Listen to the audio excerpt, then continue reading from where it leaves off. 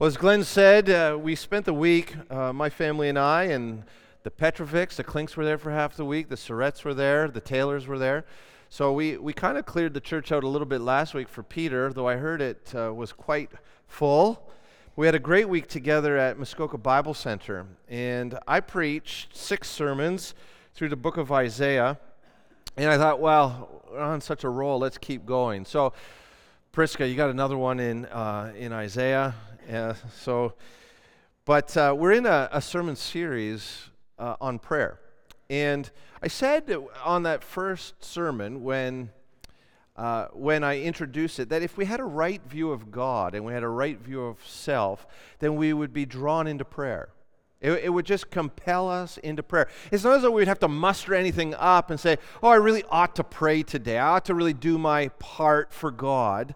That's not what prayer is. Prayer is not something where we sort of punch in and punch out the way that an employee punches in and punches out for their employer.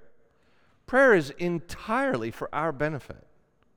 Now, I know God is glorified in our prayers and we can praise Him and He takes great pleasure and enjoys it and loves it when we come to Him as children to a Father. I'm not denying that. But if we truly knew who God was, and we truly knew who we were, if we could see the depth of our need, and we could see the riches of God's desire to and ability to meet our need, we would be a praying people.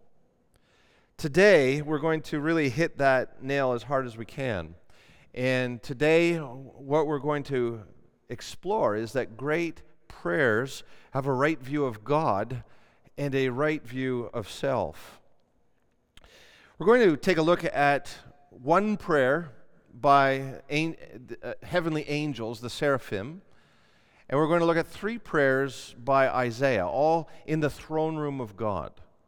So would you open your Bibles to Isaiah chapter 6? As you're finding your place, would you please stand?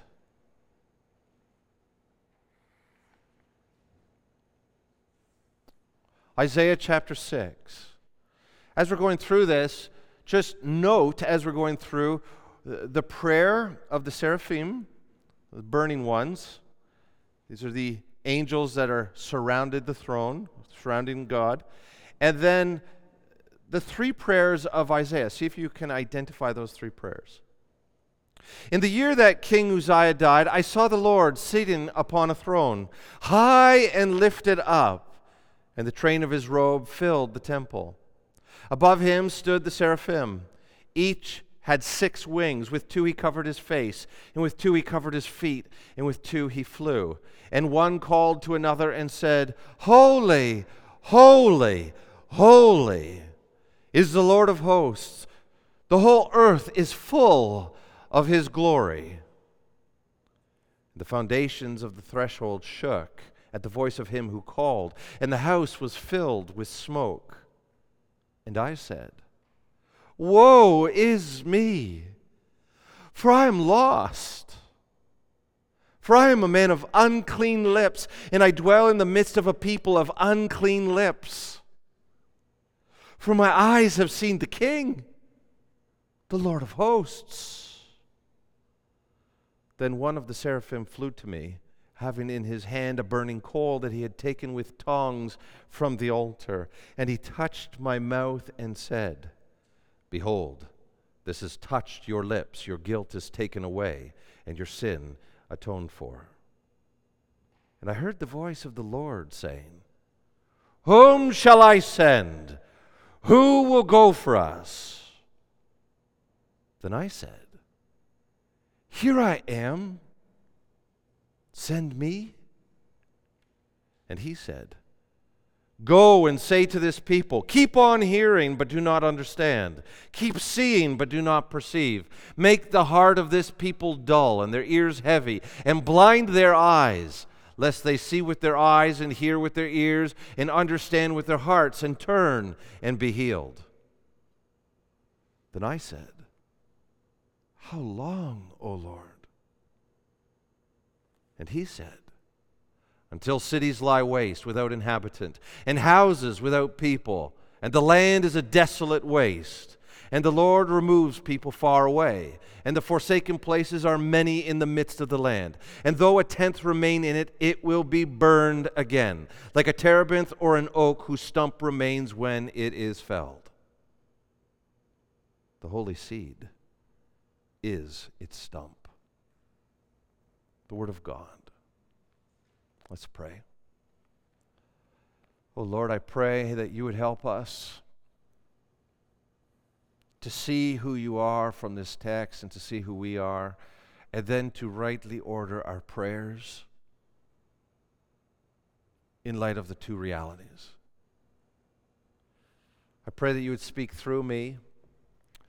I pray that you would bless this church and glorify yourself. In the name of Jesus Christ. Amen. Please be seated. This morning, I really want to break the sermon down into two parts. Great prayers have a right view of God. That's the first part. And then the second part, great prayers have a right view of self.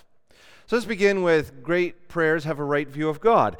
This chapter begins this way. It says, "In the year that King Uzziah died, I saw the Lord sitting upon a throne high and lifted up, and the hem of his robe filled the temple." At the very outset here, Isaiah gets a glimpse of God. Not a very full glimpse, just the hem. In your Bible, it might say train, but there's a little debate about the Hebrew word. But we're really talking about the stitching at the bottom of his robe. And we're told that stitching at the bottom of the robe of God, who is high and exalted, seated on a throne, filled the temple.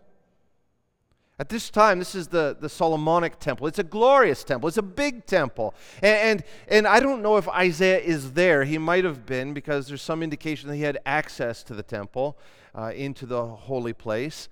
It might have been a priest, might not. We don't know. But at the very least, this is a vision. He has a vision of himself in the temple. He catches a glimpse of God. All that he can see is the hem of his robe. The very first thing that we hear in this chapter is that this was the year that King Uzziah died. What's significant about that? Well, if we know anything about King Uzziah, we know that he was a great king. He reigned for over half a century in Judah. And his time was a time of great prosperity, of great expansion even. He was a military power in the region. He wasn't an empirical power. You would never put his kingdom on the same scale as Solomon, never on the same scale as Assyria or Babylon. But relative to the rest of Israel's history, this is about as good as it got. He was a strong king, a powerful king, and he had great military success over the Philistines and over Moab and Edom and some of the other neighbors. He built up the military, but not only that, he built up the agricultural fruitfulness and produce of the land so that nobody went hungry for almost half a century. He was a king who was interested in irrigation, and he helped the people to learn about how to irrigate. He set up watchtowers. He helped the people to learn how to keep the vermin out and the predators out. And so there were great crops, bumper crops, year after year. So that in one full cycle of until you get to the Jubilee year, there's really not a lot of debt. These were good times. And for most of the people alive when King Uzziah died, he's the only king that they ever knew. Sort of like Queen Elizabeth today, right? Most of us have never known a different queen. Now, she's more symbolic than powerful, and King Uzziah had real power. He made a real difference in the life of the people. Now, this is great, except it can somehow shield their view of God. They didn't really need to look to God the way other generations had. They didn't depend on God militarily. They didn't depend on God agriculturally. They didn't depend on God for their debts the way other generations had to.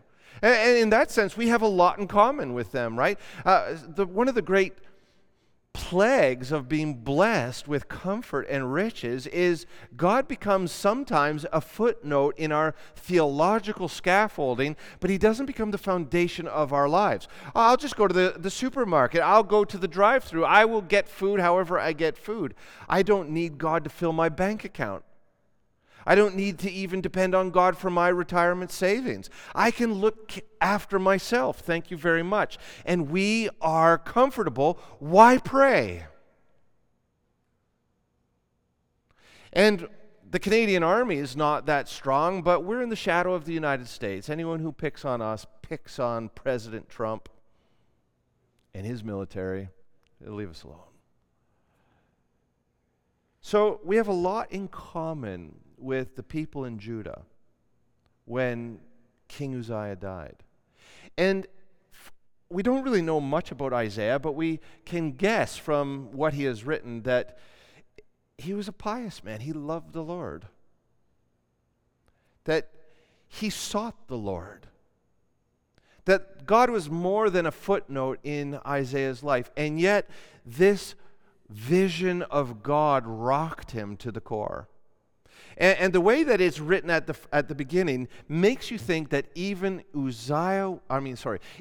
Isaiah was distracted by King Uzziah in his faith life. In the year that King Uzziah died, I saw the king. The king had to die for Isaiah to see the King of Kings, the Lord sitting on a throne. And he was high and lifted up.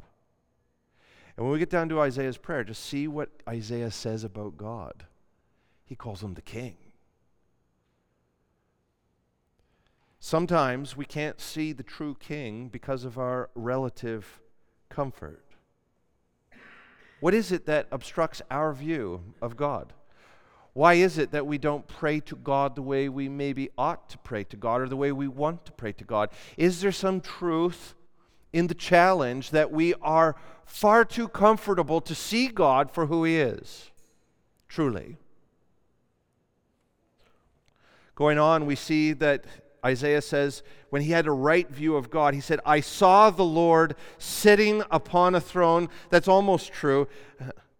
High and lifted up, and the train or the hem, the stitching of his robe, filled the temple. So we don't know how much of the throne that Isaiah saw. We don't know if it was an impression or not, but we know that Isaiah saw God not just sitting on a throne, not a meek and mild God, not a God that you can treat casually, but a giant of a God. A God who is highly exalted. A God where you can't even see the top of him for how high he is. And you are just trying to get through the train of his robe, but you see that he is a big God. And this introduces a theme that weaves throughout the book of Isaiah, where the Lord is high and lifted up. And we might get into a systematic theological sort of trying to understand God through his attributes. God is omnipotent. That is all powerful. He's omniscient. He knows everything. He's omnipresent, that in some way everything is done in the face of God. Not that he fills everything, but that he is present everywhere. So that's a systematic theological way of understanding who God is. And Isaiah says, I don't have time to articulate it, but I'll tell you who God is. He is high and he is lifted up. So Isaiah comes to God with these sort of spatial understanding. And throughout the book of Isaiah, God is the exalted one. He is the high and lifted up one. And everyone else and everything else, including all nature, is low. Except for the problem that we exalt ourselves. So that God doesn't seem that high. I can almost look across and see him because I've exalted myself in my own mind. And I have created him or brought him down into my own image so that I can sort of see him not as my equal, he's better than me, but this distance between me and him shrinks somehow. And this past week, Steve West was going through the attributes of God, and one thing that he said is, it is literally impossible to have a thought big enough for God. And he says, in the history of the world, no one has had a thought that captures the bigness of who God is. And that's what Isaiah is saying here. And yet I wonder, is that true for us? Do we realize that? Do we know how big God is? The seraphim are all around God. And seraphim just means burning ones. So these are angels that are on fire for God, literally. They are burning. And that itself, their proximity to God, indicates that they're on fire, and fire is this image that we get of God, that God is a consuming fire, and even those close to him are burning ones. And look at what we hear there. Above him, verse 2, stood the seraphim, the burning ones, and each had 6 wings. With 2 he covered his face, with 2 he covered his feet, and with 2 he flew.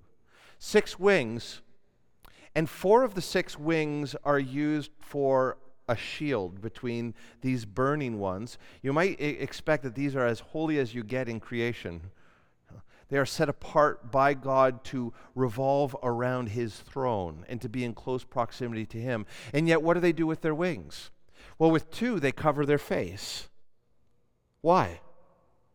So that they don't look at God and blow apart. They cannot gaze upon God, or they would be destroyed. And they've never sinned.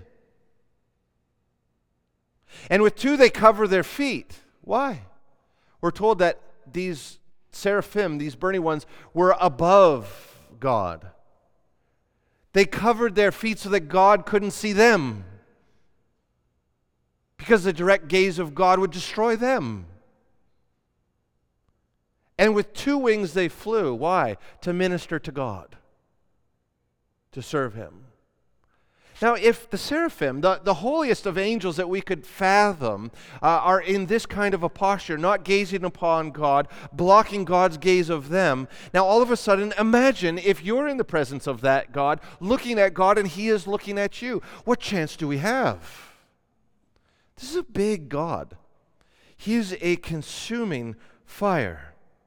Look at the prayer of the seraphim. See, the seraphim have a right understanding of God, and they have a right understanding of self. Holy, holy, holy is the Lord of hosts. The whole earth is full of his glory. We don't have a lot of time to get into what do they mean by holy, holy, holy. Holiness is a word that means several different things. In its most broad sense, it means the spiritual realm. The spiritual realm that's a holy realm, so that even pagan witch doctors are holy men. That's not the way we use the word holy, but that's the word itself has that breadth of semantic range. Semantic range just means, what could this word mean? Now, if we come into our own thinking, we use it of God. And we first understand this word spatially. Again, thinking about God spatially. In Leviticus, God sets up reality into categories. You have holy, you have clean, and you have unclean. Okay, so clean and unclean, those are 2 categories reserved for creation. Holy now is reserved for God. And now God says, in order to understand who I am, I want to teach you who I am spatially. I want you to set up a tabernacle. This tabernacle became the temple. And I want you to have a room, and we're going to call that the holy place. And it's not easy to get into that room. There's a lot of things that you need to do to purify yourself so you can get into that room. And you have to be a priest. So you have to have the right genealogy, and you have to have the right calling. You have to be the right age. You have to have the right rituals. You have to be pure. You can't be unclean. You have to be clean. Not only clean, you have to be sanctified to go in there. Okay, that's one room. Now, I want you to put a curtain up in that room, and I want you to have a second room, holy, holy room, 2 times holy. And just all of this is an object lesson to teach you how big and holy I am. Nobody goes in there except for the high priest once a year, and he has to kill a bull, and he has to cleanse himself, and he has to be very careful, and he has to come in with blood from a goat. And once a year, and The practice was tie something around his waist. I don't think that's in the Bible, in case he dies. Because you're taking your life in your hands if you go into the holy, holy room. So again, in keeping with Isaiah having a spatial understanding of God, he's not in the holy room. He's not in the holy, holy room. He's in the holiest of holy rooms. Holy, holy, holy. If the high priest can go into the holy, holy place once a year, who can stand in front of a holy, holy, holy God? That's the point. So holy here is just a word that we cram everything we know and don't know about God. And we say, I have no words to describe who God is. Let's just use the word holy. And let's say it 3 times. Because we can't really describe God. The whole earth is full of His glory. What the seraphim are saying in their right understanding of God is, you want to have even a glimpse of the glory and the majesty and the exaltation of who God is? Take a look at the universe. Could you put the universe on a scale? Because glory in the Hebrew, it means heaviness. You want to know how big God is? You want to know how great God is? Take everything in creation and put it on a scale and weigh it up. How much does it weigh? God's heavier. God's bigger. Do we have a right understanding of God? Thunderstorms, hurricanes, volcanic eruptions, earthquakes, the Milky Way, the Andromeda Galaxy.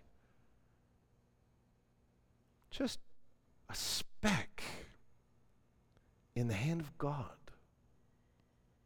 He's big and powerful, exalted. So who are we? You know, when it comes to prayer, we have it exactly the opposite way around.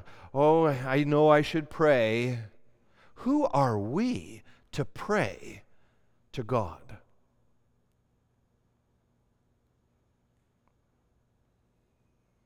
Because our prayers make it to that holy, holy, holy place. They're received by the holy, holy, holy God. How sad it is that we struggle to pray. It's because we don't really know who God is. Now, Isaiah is getting a sense of who God is. And listen to his prayer. Verse 5. Woe is me! Like he calls down a woe upon himself.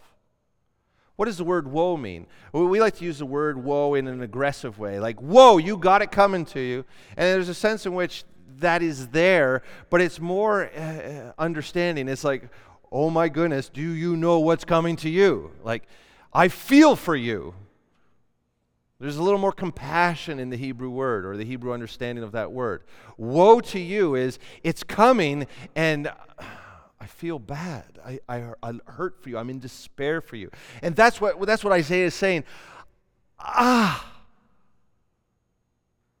caught a glimpse of God. He gives us 3 reasons why he calls this woe on himself. He says, for I am lost. Lost is not a great word. It's not a good translation. The better one is, I'm undone. I am unraveling. Or, I am going to be blown apart. I do not have the constitution to be in this place. So that's the first thing. Woe is me, because I am undone. I am unraveling. I cannot stand here and live. Number 2. For I am a man of unclean lips, and I dwell in the midst of a people of unclean lips. He immediately understands his sin. And he goes, why does he say unclean lips? Out of the overflow of the heart, the mouth speaks. And Isaiah is a spokesman for God. How can I speak for God if my heart is in the condition that it is. So, woe is me. I'm undone. I'm not fit constitutionally to be in the presence of a God this great. And woe is me, because though I understood myself to be a spokesperson for God, I have no right to speak for this God. And I live amongst a people of unclean lips. Israel was called to be a light to the nations, a kingdom of priests. They were supposed to speak to the nations on behalf of God, but they are not fit for that task either. Third thing that he says, woe is me. Third thing, the third reason that he brings a woe on himself, he says, for my eyes have seen the King. In the year that King Uzziah died, I saw the King, the Lord of hosts. I may have been able to walk into the presence of King Uzziah, and there's much speculation that Isaiah had a VIP pass to the kings of Judah. But I don't have that same right to be in the presence of the King of Kings and the Lord of Lords. So Isaiah has a right understanding of himself, and his prayer is a prayer, we might call it a prayer of confession. It's not fully a prayer of confession. It's more of he just explodes verbally because he's just in awe of God. And he reflects upon this distance between the glory of God and who he really is. That's the doorway to prayer. Look at the answer to this prayer. Then, verse 6, then one of the seraphim flew to me, having in his hand a burning coal that he had taken with tongs from the altar. I love it. John Oswalt says this, how hot was that coal if a burning one had to use tongs to pick it up? It's a good point. So what we have here, this coal represents then the holy, holy, holiness of God. And in other places we're told that God is a consuming fire. So not even the burning one could touch the thing that represents the full glory of God. He uses tongs and he picks it up and he flies over to Isaiah. In verse 7, he touched my mouth and said, behold, this has touched your lips. Your guilt is taken away and your sin atoned for. This is completely unexpected. We take this for granted, right? Our sins have been nailed to the cross. It's true. So now we can approach the throne of grace boldly. It's true. Let's not be casual with this. What we have here in this burning one, taking a coal from the embers before God's throne and touching his lips, that's a picture of atonement. In the book of Isaiah, what's going to happen is Isaiah is acting out what God is going to do through Israel. He is going to consume them as a burning fire through exile, and then he's going to burn them down again further until he burns Israel down to a remnant of one. We're going to get to that at the end of the chapter. And then the remnant of one who comes through the consuming fire of God's judgment will take upon himself more judgment and wrath from God. And then if we find ourselves in him, he becomes our fire blanket, so that we are atoned for and we come through the judgment of God, which is fire. And then, and only then, are we like Isaiah, can we say that our guilt is taken away and our sin atoned for. And yet, we must not become casual and domestic with God, because look at what it costs God to burn away our sin. Jesus Christ had to be roasted in the fires of hell on the cross of his crucifixion. That's what this coal is. But, and I want to now balance it the other way, what we don't want to do is stay in this woe is me posture, because that presupposes that the atonement never happened. And too many Christians stay in the God, you are holy and wonderful and blessed, but woe is me. No. Now, a right understanding of that is important. That opens the door for us, but praise God for the atonement. Now look at Isaiah's second prayer, verse 6-8. I heard the voice of the Lord saying, whom shall I send and who will go for us? Now look at how far Isaiah has come because of atonement. Before atonement, woe is me. I am undone. I'm an unclean man. I'm a sinner. I'm not fit constitutionally to be in the presence of God. And I've seen something and someone that I shouldn't have seen. That's his first prayer. Then comes atonement. And then comes Isaiah's second prayer. Here I am. Send me. What boldness. Precisely. Because God has invited him to be bold. Your guilt is taken away. So don't say, woe is me. Woe is you when you bear your sin and your own iniquity. But after that is burned away, after that is atoned for, when I speak to you, why not volunteer and say, oh, I'm here. Could you use me? Now again, let's not get it mixed up. It's not as though Isaiah is standing there all of a sudden saying, God, you're pretty lucky to have me. You just burned away my sin, and now you need me. But there's still boldness. There's still this, I don't know what I could do. I don't know what use I will be. But you're looking for someone to do something. You're looking for a servant. You're looking for a messenger. Could you use me?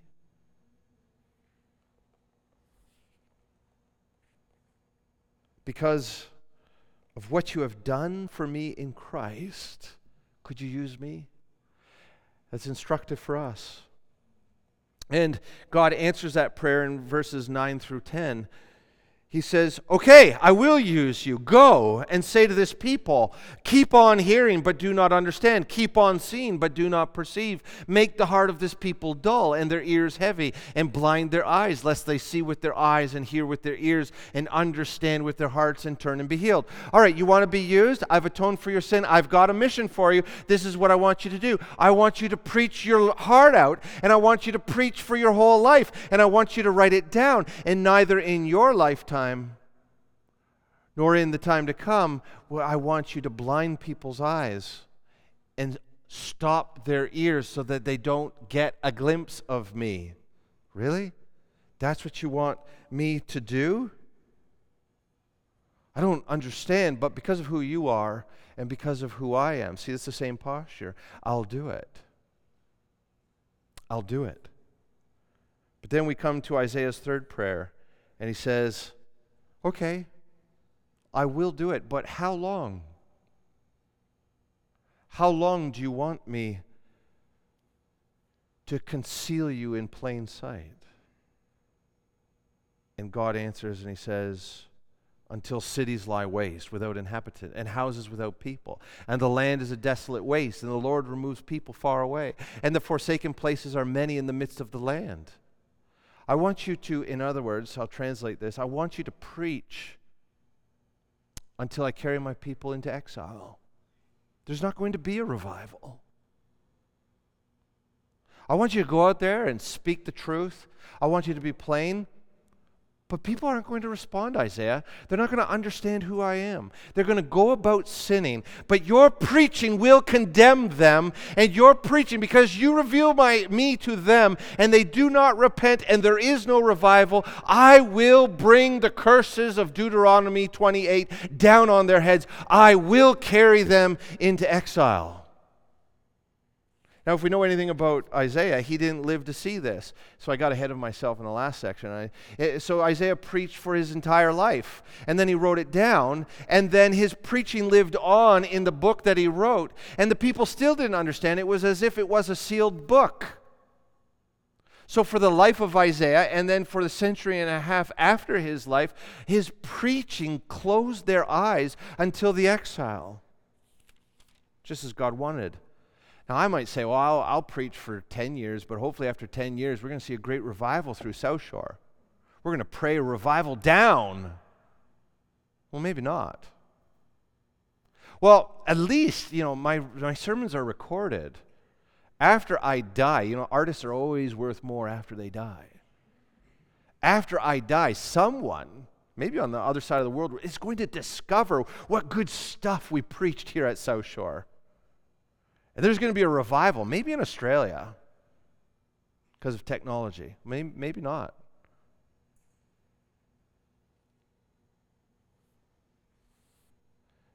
The Lord goes on, he says, I'm going to deliver a remnant out of Egypt, or out of Babylon. That's implied in verse 13. But then I'm going to burn that remnant again. I'm going to burn it and burn it and burn it. Refine it, refine it, refine it. Until I have got one man out of the whole nation. So Isaiah is really preaching to an audience of one. We talk about that, but that's true. And when Jesus launched his ministry, he went to Isaiah 61 and he says, the Spirit of the Lord is upon me. And you know what? All of Isaiah's preaching and everything that he wrote down in his humanity informed Jesus about who he was and what his mission was. And so Isaiah quite literally preached to an audience of one, the Holy Seed, the Messiah. And the Messiah says, I get it. My eyes aren't closed. My ears aren't stopped. And now I come to fulfill it. But back to us in our prayer life. How long, O Lord, are you asking me to pray and to preach and to serve? Until I get what I want? Until we see the church explode in this land? No, just be faithful. And then we get to Isaiah's fourth prayer. But it's not here. And I would say that the book indicates for us what Isaiah's fourth prayer might have sounded like. Okay. Because of who you are, because of who I am, I'll do it. I'll do it. Isaiah was never popular, but after King Manasseh came on the throne, he caught him, put him in a hollowed out tree, and some legends say he cut that tree in half. But Isaiah knew who God was. And he knew who he was, and so he lived a life of prayer and service to the glory of God. Great prayers, then, are not done out of cold obedience. Oh, I know, I'm a Christian. I should go to prayer meeting. I know I should pray before I eat. I know I should pray when I wake up and when I go to bed. If that's the reason that you're praying, if that's the posture of your heart, just don't pray. Don't come to prayer meeting. Because that's not the kind of prayer God wants. What God wants is for you to stop throughout your day, to just take a moment to remember who He is and who you are and what He has done for you. And then see if you pray. And that's a prayer that God wants. And so let us pray. God, forgive us when, for us, we feel that our prayers are in some way us doing you a favor. Forgive us when we don't want to pray. It's because we forget who you are, and we forget who we are. We forget how needy we are, and we forget how abundant in grace you are, and how much you desire to lavish upon us all the riches that you have to give. Forgive us, Lord, when our prayers are pre-atonement prayers, when we just say, woe is me, and we loathe ourselves as if Christ hadn't died for us.